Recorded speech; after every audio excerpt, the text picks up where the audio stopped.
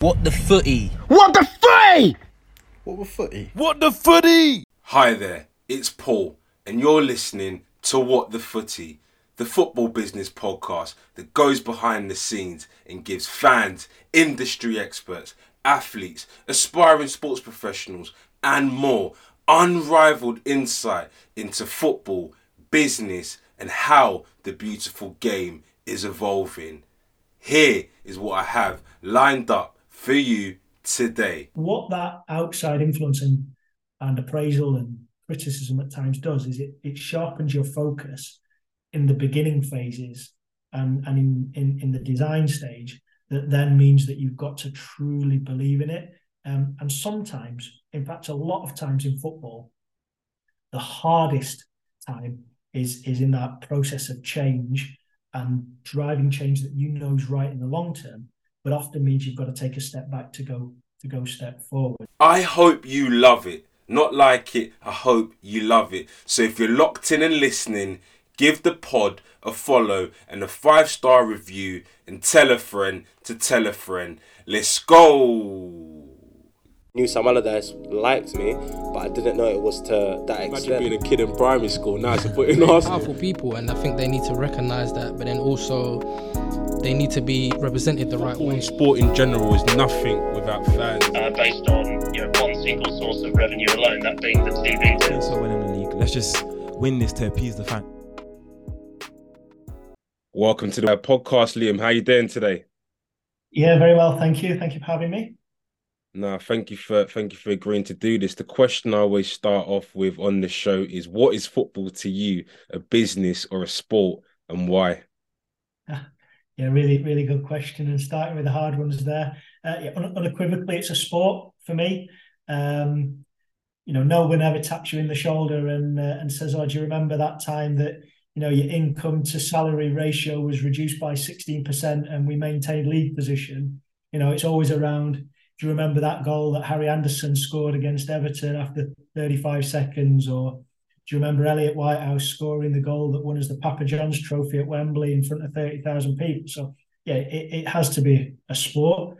But I guess as per everything in life, it's not binary. It's not one or the other.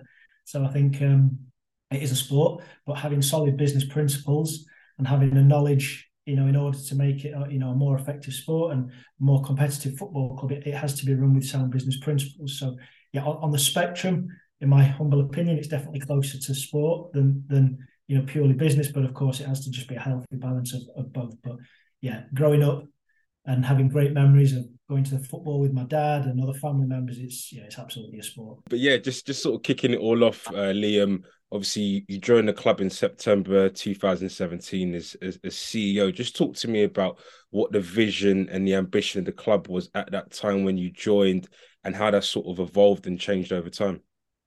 Yeah, really interesting one. So when I joined the club, Lincoln City, we'd just been promoted back to the Football League, so League Two from the National League, having spent a number of years in the National League and quite frankly, struggling to get out of it. So I definitely can't claim any credit for the fantastic cup run to play Arsenal in the quarterfinals of the FA Cup. The first non-league team to do so post-war, and in the same breath, the fantastic promotion from the National League. But I suppose my job when I first came into the football club is that we had a football side and the sporting side of the football club that was on this incredible kind of growth trajectory.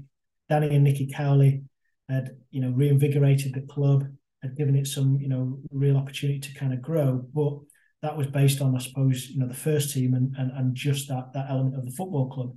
So it was around looking at the wider business, looking at the academy, looking at the club as a whole, really, and taking it from being a football team to a football club. Lincoln City is proud, is over 130 years old, but it was about making sure that it just wasn't going to be a 1 or 2 year spike. It was about building a football club that could go on to have sustained success over a longer period of time. So, yeah, the immediate brief and the immediate mandate from the board was around bringing that resilience to the overall football club and putting in principles in play that could do the football club good in, not for the next 3 years, for the next 30 years.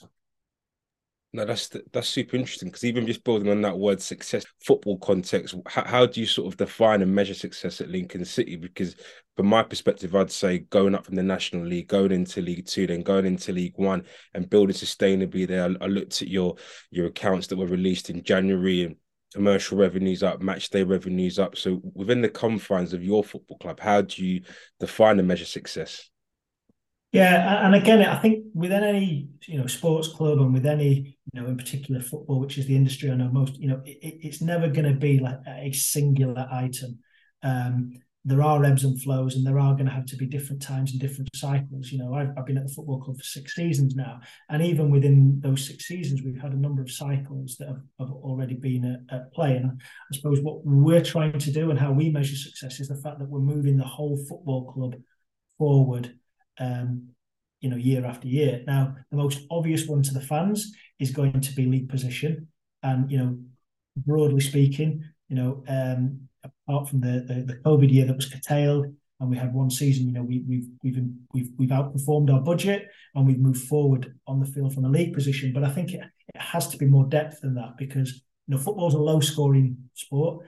There's a high level of luck and chance that's involved, inside of the post, outside of the post. Does it cross the line? Does it not? A refereeing decision, an injury, whatever it may be that can impact that. So it's having more depth to your growth strategies. So in particular, at Lincoln City, we have, a growing academy and development aims. We talk openly to the fans that in order to make our way through the football pyramid, we're going to have to trade our way through there, and equally, losses at the level that we have year after year aren't sustainable, and we have to play a trade. So part of what we're also trying to do is develop young players, give them the opportunity to play and sell them on. That is recruiting both post academy and then within our academy. So that's one of the measures. Since I've been at the football club, I think we've grown commercial income by about 215%. But then equally, we've moved up a division, and salaries, unfortunately, because of our industry, have grown, significantly in advance of that in order for us to compete. So there has to be, more depth to it than just league position. But what I think we're all cognizant and aware of is that on-field success is the springboard that gives you the chance to really grow other parts of the football club, and communicating what that looks like, ensuring the fans and the wider fan base and wider partnership base understand what that looks like, I think is incredibly important because, there is no silver bullet. It is, growth can't just be a singular line upwards. At times, we're all on the roller coaster. So I think it's making sure that we develop the football club in all components is incredibly important. Of course, respecting everybody wants to see attractive winning football. Yeah, no, for sure. Because I was going to even delve a little bit deep into that because, as you sort of mentioned there, of moving up the pyramid and sort of league position, obviously the reality, and even obviously speaking with Tom as well, is really difficult when you factor in the cost controls in regards to how much you can spend in relation to turnover and the teams that drop down from the championship, what they can spend versus what pre-existing teams in the league can spend. Where were you sort of looking for those marginal gains? Because a lot of the time we see a lot of EFL clubs having to rely on maybe potentially loan players coming from Premier League clubs. Like a couple of seasons ago, you had Brooke Norton Cuffy from Arsenal on loan there as well. You mentioned the academy there. Are you looking at things, for example, like data? What specifically are you doing within the academy framework to really try and grow that player trading model? Yeah, so I think first and foremost, what I would say is everybody, it's become quite vogue, and Dave Brailsford and the marginal gains. Everybody talks about that, but I think the first thing you have to do is you have to have your big rocks in place, and we talk quite a lot internally about brilliant basics and really mastering the basics. Like I said, there isn't a silver bullet. There isn't this magic unicorn that's going to just completely, make the football club, be able to be 15-fold better than budget or whatever it may be. So I think first and foremost, you have to have those real focuses on being highly competent, highly credible, and strong in your beliefs in terms of where you're going to major, where you're going to focus. So before we get into mastery and marginal gains and trying to move everything that way, the first thing you have to do is have solid principles. And for us, that was around what is our model, and our model is around win and develop. So of course we want to win, and winning has to come first, but we want to develop as well. And at times there will be compromises that you have to make, because developing doesn't actually always exclusively go with winning. What makes me laugh is when players leave the football club, not just ours, others, and everybody always talks about the player that just left. So at Lincoln City we have Harry Toffolo at the minute that's playing, who started or on his way, with us. That's playing for Nottingham Forest, and Teo Eden, another left back that's at Blackburn Rovers, and everybody remembers the player that left us and how good they were, but everybody forgets where they joined us and where they started on that journey. So I think first and foremost, when you start talking about the marginal gains, it's about being really solid in your principles, standing by your beliefs and executing those very well. The bit that then we can find those marginal gains. And one of the areas, our best finishes is the COVID, which I suppose what we call the COVID year, the year that majority of league was spent behind closed doors. And I think we made at Lincoln City, we made a quantum leap in that year because of some of the applications of data, how we looked at recruitment. We were shopping in markets that were traditionally probably out of reach to us, the Dutch second division where we signed Lewis Montsma, for example.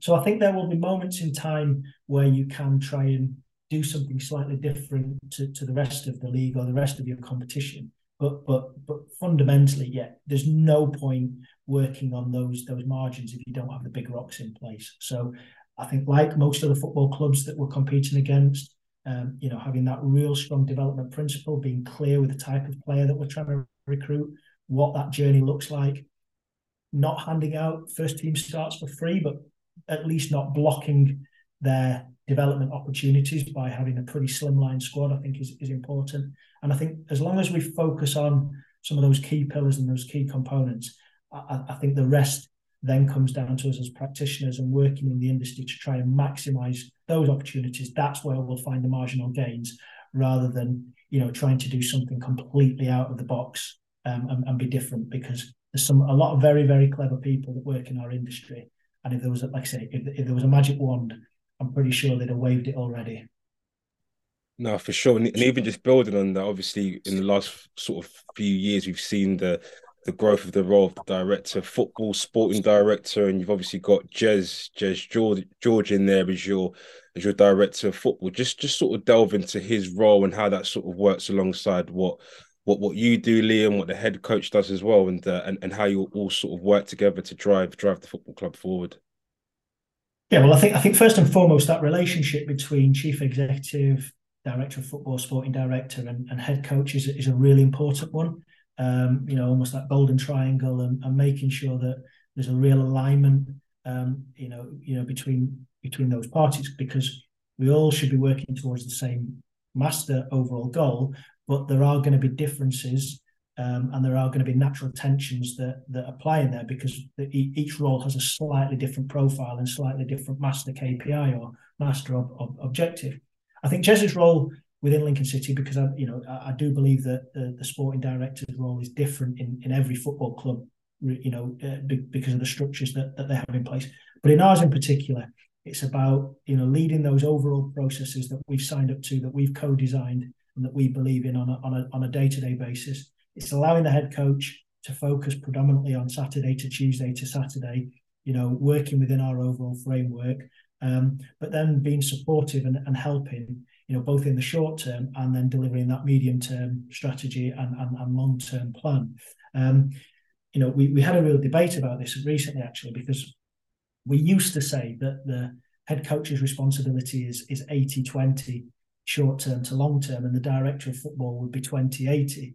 When actually, once we've reflected on that, the director of football does have to hit short-term objectives as well, because, as I said, just a moment ago, winning, helps the development strategies and everything else that's in play. But ultimately, eyes and ears, that trusted somebody that can really talk the language within the training ground, really understands the nuance, has sympathy with the head coach, and knows the pressures that they're facing. And a lot of it is just kind of greasing the wheels, assisting where they can and where Jez can, to just focus and get real kind of day-to-day disciplines around what our master plan is and holding people to account, both himself and within the club on a day-to-day basis. No, that's super useful. And just even looking at the structure on your website as well, I saw that obviously you've got Landon Donovan, obviously former player, as a strategic advisor within the board framework. What's his sort of role, and how does he sort of work with you on a sort of day-to-day basis, or however he works with you? Yeah, I think first and foremost, what I will say is, Landon's probably the most decorated football or soccer player I've ever had the pleasure of working with. And he is the most humble, generous, smart, savvy guy I could ever wish to meet. And we're incredibly, lucky to have somebody of Landon's quality that's willing to give up his time and work with us.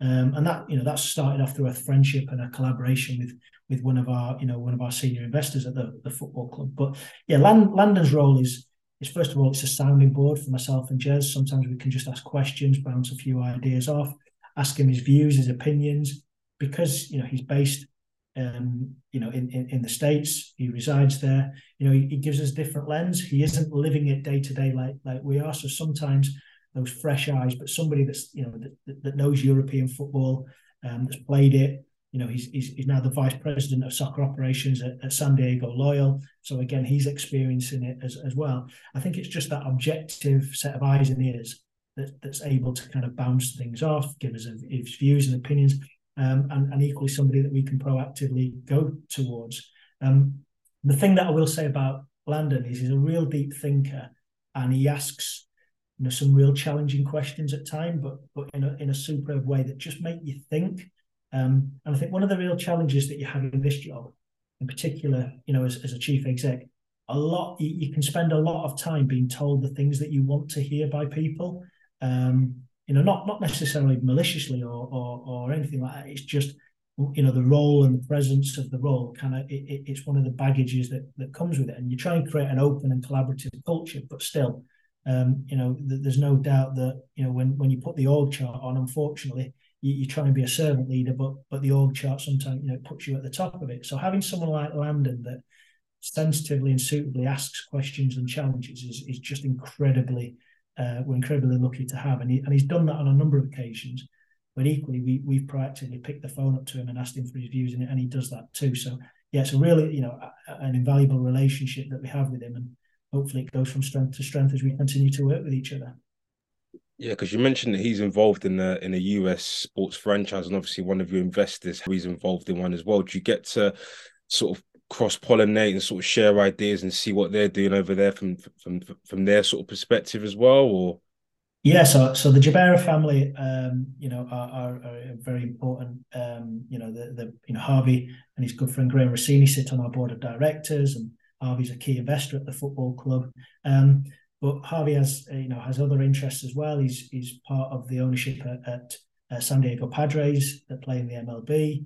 And then he's obviously good friends with Landon and San Diego Loyal. So we were very fortunate last summer that the Jabera family organised an opportunity to meet with senior executives from the San Diego Padres. We got to meet through Landon's connection people at LA Galaxy, and then of course San Diego Loyal. And it was just an opportunity to bounce ideas off each other, talk to people that have seen it from a North American point of view, and it was a great opportunity to learn and share ideas. And thankfully, people from the Padres, San Diego Loyal, and LA Galaxy, we remain in touch with, and we've just developed a bit of a relationship where, again, it's just good people that aren't in our natural space day to day, so they're non-competitive to us, that we can just ask ideas and get their opinions. And again, I think diversity of opinion and thought, and we always say that we're looking for our best ideas, not my best ideas, for example. I think that's a great way of working, when you can have people and surround yourselves with people that are non-competitive, that just give you that different viewpoint or that check and challenge. And what's the day-to-day looking like for you over the summer, Liam? Obviously, the season's ended, the window's not yet open. Do you get to have a holiday now, or is it a case of strategizing, sitting down with the board and just thinking ahead for next season? Yeah, well, a tip to any football fan, if they want to see their chief exec have a meltdown in the middle of June in Tesco, tap them on the shoulder and ask them if they're having a nice holiday. Because because it's usually about that point the straw that breaks the camel's back. This time is busier than ever. It's all about planning, preparing for next season, executing the strategy that would have been signed off a number of weeks and months ago. You get a short period of time when you're not in the rigor of playing, game after game after game. So whether that's developments at the stadium and infrastructure projects at the stadium, at the training ground, as well as like I say, delivering effectively what's been signed off by board and that we presented to board a number of months ago. I think one thing that I will share, Paul, is quite interesting. In my 6 seasons at Lincoln City, this is the first time, kind of 6-8 weeks before the end of the season, we've actually known what division we're going to be competing in. We've had a couple of promotion, run-ins and playoffs, and we had the COVID year where the season was curtailed, and then we've had one, flirt with League One relegation. So we've really talked about how this year has been a gift to us in the fact that we've got that opportunity not to be running 2 business plans, not to be running 2 recruitment strategies, that we can really have a focus on building that League One infrastructure for next year. So it feels like a gift. The fans might not say that, mid-table, lack of excitement, maybe they would say that, but for us it definitely feels like a gift, and the pressure is on us now to use that time really wisely.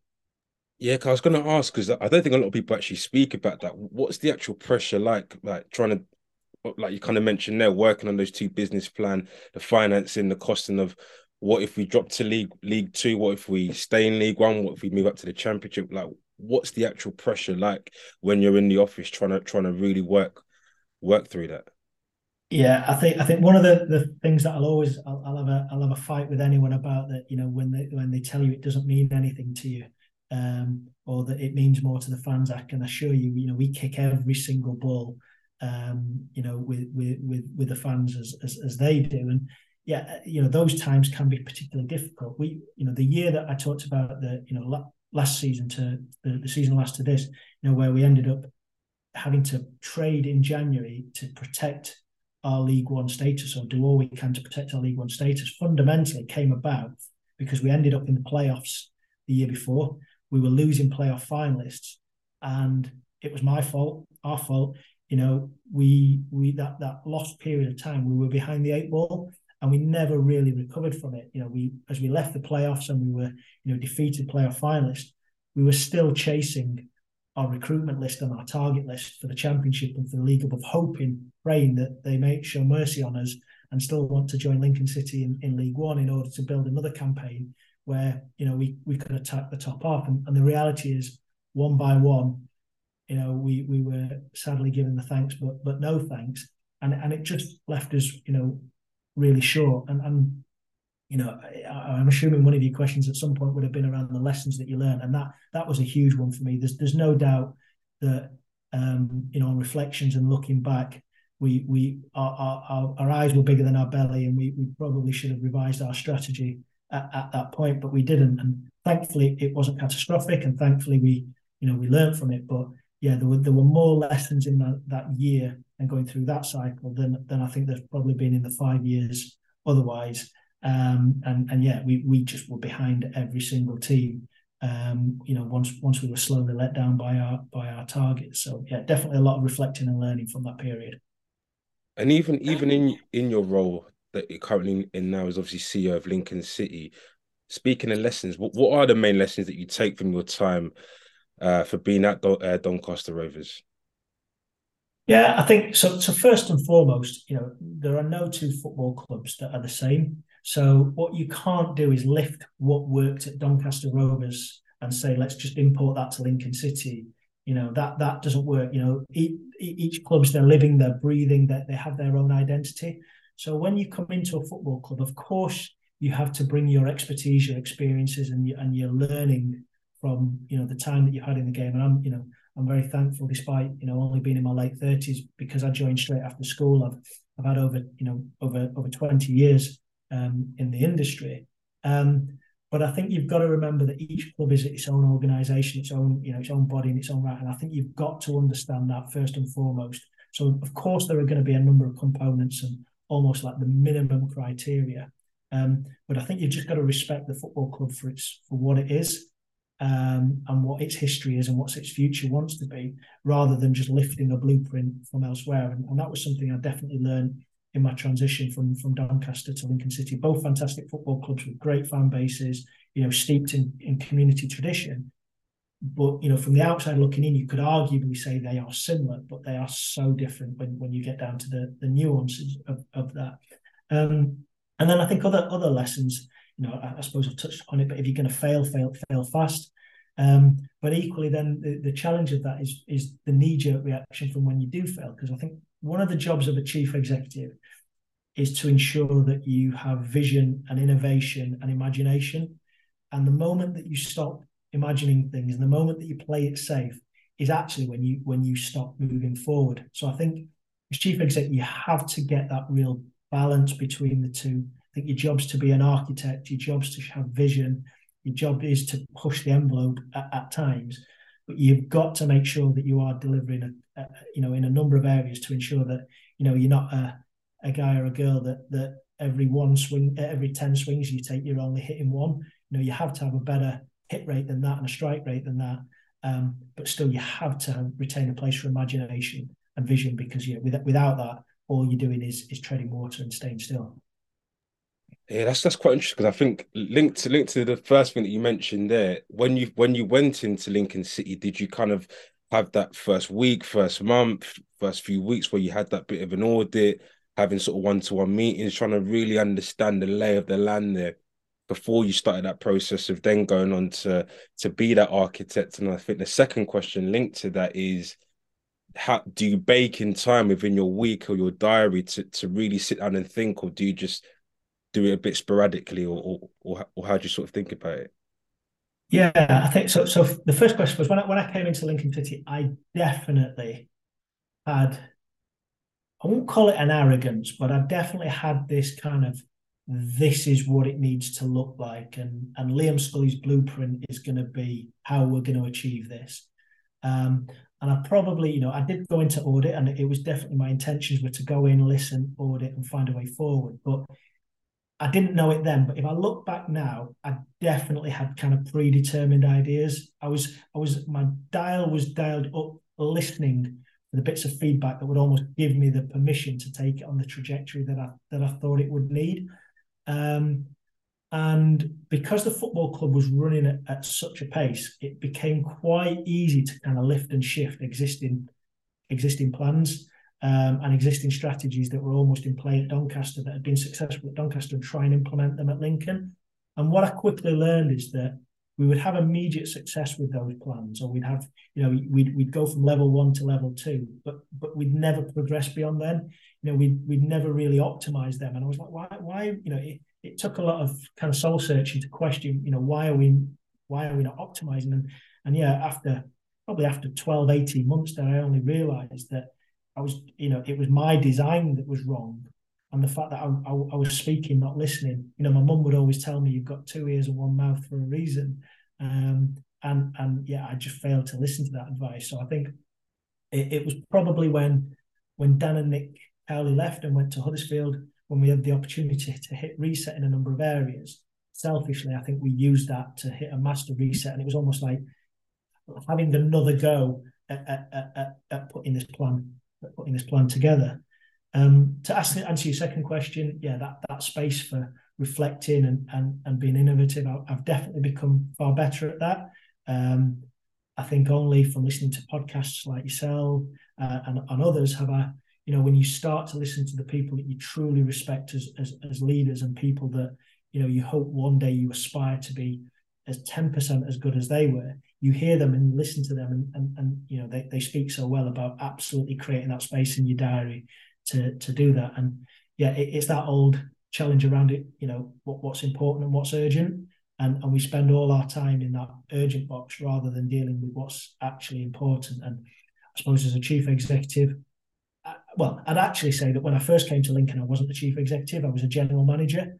And maybe over the course of time, as we built the infrastructure, I became more of a chief operating officer. And maybe only in the last 24 months have we truly been a chief executive, like a chief executive should. So yeah, definitely in the last 2 years have we created that space just to step back and really test your thinking. And Clive Nates, our chairman, is fantastic at that. He's are really good at just asking you to pause, take breath, and reflect, and always sends through some good literature for reading, and that certainly helps as a prompt, as a prompt and a useful reminder.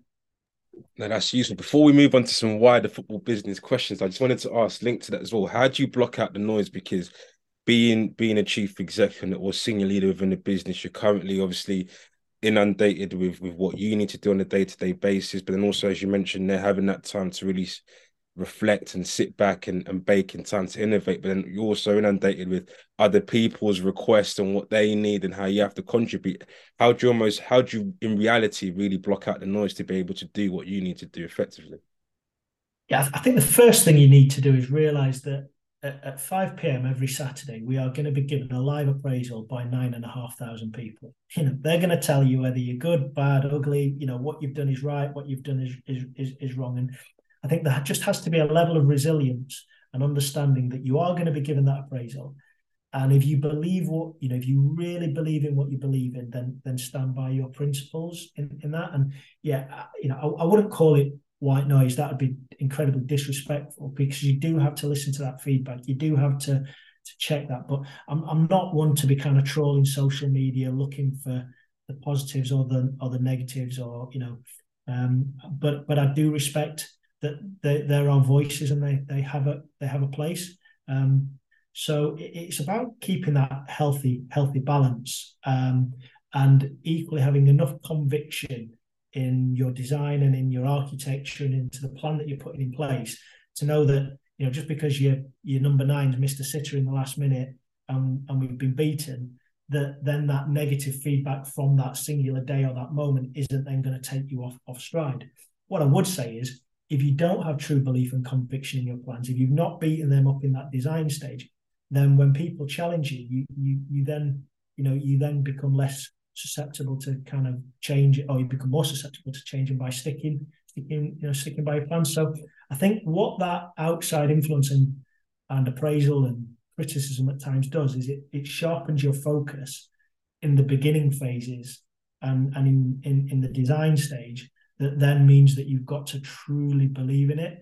And sometimes, in fact, a lot of times in football, the hardest time is in that process of change and driving change that is right in the long term, but often means you've got to take a step back to go step forward. So yeah, it's just been really disciplined, and having that right balance of self-belief but not arrogance to stand by and stand by your convictions and execute a plan that you believe would be designed, well designed.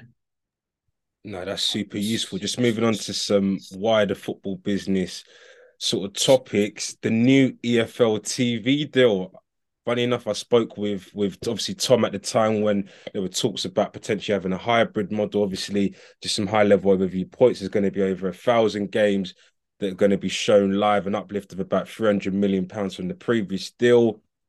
There's talks about changing the sort of distribution split. What do you sort of take away from the EFL new TV deal? Are you in favour of it?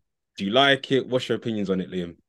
Yeah, so I don't mind sharing. As a club, we were asked to vote on it last week, and we supported the new deal. If you were to ask me to describe it, I would call it progressive, not radical. I don't think we're ready for radical.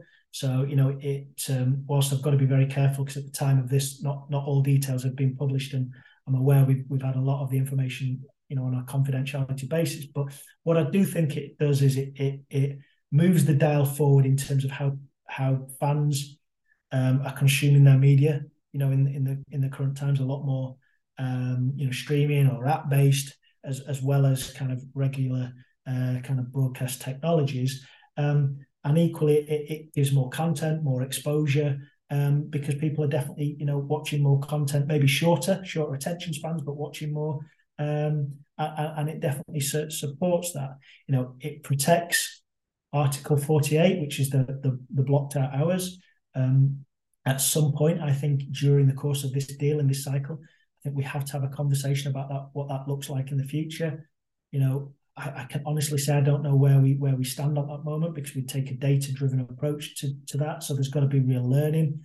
But But yeah, overall, you can't deny anything that, from a club point of view, that sees a 50% increase in revenues, more exposure, is in more times, to be, displayed on a national level, and then equally improved content. So in terms of actually how we frame our product, it can only be good news. But of course, within any period of change, you've always got those people as well that are going to be concerned as to what that is. So yeah, progressive, not radical. But I stand by. I don't think we're ready for radical just yet. Yeah, because you preempted my next question, which is going to be about Article 48 and the blackout, and your sort of take on that, and your sort of view. I'm someone who's historically been in favour of the removal of the blackout, but wanted to sort of know your take on the blackout.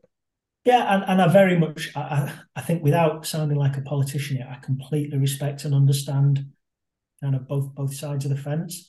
And that's where, I've said for a while now in football, our job as senior executives isn't to make decisions blindly. We have to then go and find out what data sources we need, what information that we need to go out that then can inform that decision, that ultimately what that data provides makes the decision for you. I do think that we've got to be really careful and we don't get left in the Stone Ages by not progressing and moving forward. But equally, I think once you take Article 48 away, it's never coming back. And whilst it'd be great to be able to watch, Lincoln City away, against, I don't know, a Carlisle or a Plymouth, if we're in the same divisions, what we've also got to respect is at the same time Manchester United or Arsenal or some of the other clubs, that they too will be able to stream as well. So I think we've just got to be very, very careful and methodical in our approach to this. But what we have to do is let data and insight make that decision, not Liam Scully or Clyde Nates, just because we have a certain gut feeling. I don't think that would be appropriate. The other thing I would say is, Paul, is we are temporary custodians of football clubs. Big groundbreaking decisions like this should be made very carefully. We shouldn't do it glibly. We have to respect the responsibility that we're given to be leading football clubs at this moment in time when decisions like that need to be made. Lincoln City are given one vote of 72 member clubs in the EFL, and we firmly believe it's our responsibility to use that vote wisely, not just for Lincoln City, but actually for football overall, making sure that, there has to be an element of self-interest, what's right for Lincoln City, but predominantly what's right for football overall. No, that's super useful. And the next sort of follow-up for the wider football business questions is FA Cup replays. I think over the last few years, we've seen them being phased out now to the point whereby they're only around for the third and fourth round of the FA Cup, obviously once the Premier League teams enter into the competition. What's your thoughts on, there's been talks and sort of conversations about potentially them being scrapped? Where do you stand on this? Obviously knowing that what helped to sort of obviously fund the new training ground is obviously that FA Cup success that you had along the way, where you had replays involved. Yeah, Paul, what would surprise you to hear that I don't think this is about the item in isolation. I think our football industry has been built upon layer of different structures, different competitions, different formats that all have a relationship with each other. So I don't think you can shift one piece without expecting it to have an impact on others. Look, without being too crude and crass about it, the value of the FA Cup, the revenue that brings lower league football clubs, and I don't just mean Lincoln City, by the way, I mean right through the football pyramid. Now, I was a very, very average non-league football player, playing at kind of step 4 level and very average at that. But the value that it brought and the support it gave the non-league clubs, that I had as a player was absolutely invaluable. So I think we've got to make sure that we protect certain elements and enshrine them, in terms of that overall model. But we have to be progressive, and we have to look at what the new landscape looks like of football. All you hear from FIFA at the moment, be it the World Cup or the World Club Cup, it's just more games. So we do have to create space in the calendar for these marquee games. We completely respect that if that's where the value is being driven. But then we have to make sure there's a distribution model that's fair, that doesn't mean the rich are getting richer. One thing that you will hear me bleat on about in the press at times is just because a division or a constitution of the league is like it is right now, doesn't mean that it should be like that forever. You look at Oldham Athletic, who were in the Premier League, who are now in the National League, and why should they get less of a vote now or a say because they're in the National League compared to when they were in the Premier League? That, for me, we've just got to work out. And of course, there has to be balance. It's around where the value is driven, but we've just got to make sure that those voices don't diminish just because of their current situation. No, spot on. Final question I ask all the guests is what the footy needs to change or happen within your space. Oh, good question. Yeah, look, I'm going to avoid the redistribution and reform answer because I think that's pretty obvious and you would expect. That's Tom's favourite answer as well. Yeah, I can imagine. Yeah, as the little chief execs club, yeah, we would say that. So I suppose to be different from Tom, but not because I don't agree with him. I wholly agree with him. I think, when we talked about media earlier, I think the whole world of perception and the way that we brand people is changing. You look at what people, their perceptions of people are based almost on 30-second clips or micro elements that people see in the media. So, as a quick example, I remember, Arteta, 1 minute being branded a PE teacher, and the next minute he's swinging a light bulb on Amazon Prime, talking about Edison, and he's defined a god and a genius. And then I guess after this weekend, you're seeing things like bottle jobs and like the truth is he's probably none of those things, but people, brand people and make their perceptions based on these small clips. And on a local level, I see it at Lincoln City where, people hear something or say something and I don't know, they'll define a player or somebody as lazy or not passionate or not caring. And it's so not true, but it's just because we consume information now in these kind of 30-second bite-sized clips. And that can impact, somebody's reputation and their brand. So I'm a real believer in people, and I think human beings, if you trust them and give them your backing, that they give you the best. And I'd like to think over the course of time, as this develops, we'll start to be a bit more balanced in our appraisals of people. In sport, nothing was ever built overnight. You look at Sir Alex Ferguson at Manchester United, arguably, the greatest success story in English football, and how long that took to build. And in the same breath, that's what it takes to build a team or a club. So, yeah, maybe a little bit more patience for how we judge and brand people. I think that would be very, very helpful for us football clubs and for those leaders that are trying to build something in the long term. Certainly respecting and appreciating that immediate success enables that. But yeah, not branding and judging people on those microseconds and those clips, I think would be incredibly helpful and important. Liam Scully, CEO at Lincoln City Football Club, thank you for your time and coming on the podcast. Honestly, truly, I think it's been one of the best episodes I've recorded. I think so many nuggets for the listeners. Thank you so much for your time. Bless you. Thank you, Paul. Cheers. Thank you for listening. I hope you loved it. And if you did, give the pod a follow and a 5-star review, and tell a friend to tell a friend. See you in a fortnight for the next episode. Let's go. What the footy? What the footy? What the footy? What the footy? Knew some Allardyce liked me, but I didn't know it was to that extent. Imagine being a kid in primary school. Now it's a foot in us. Powerful people, and I think they need to recognise that, but then also they need to be represented the right way. Sport in general is nothing without fans. Based on one single source of revenue alone, that being the TV. So well in the league. Let's just win this to appease the fan.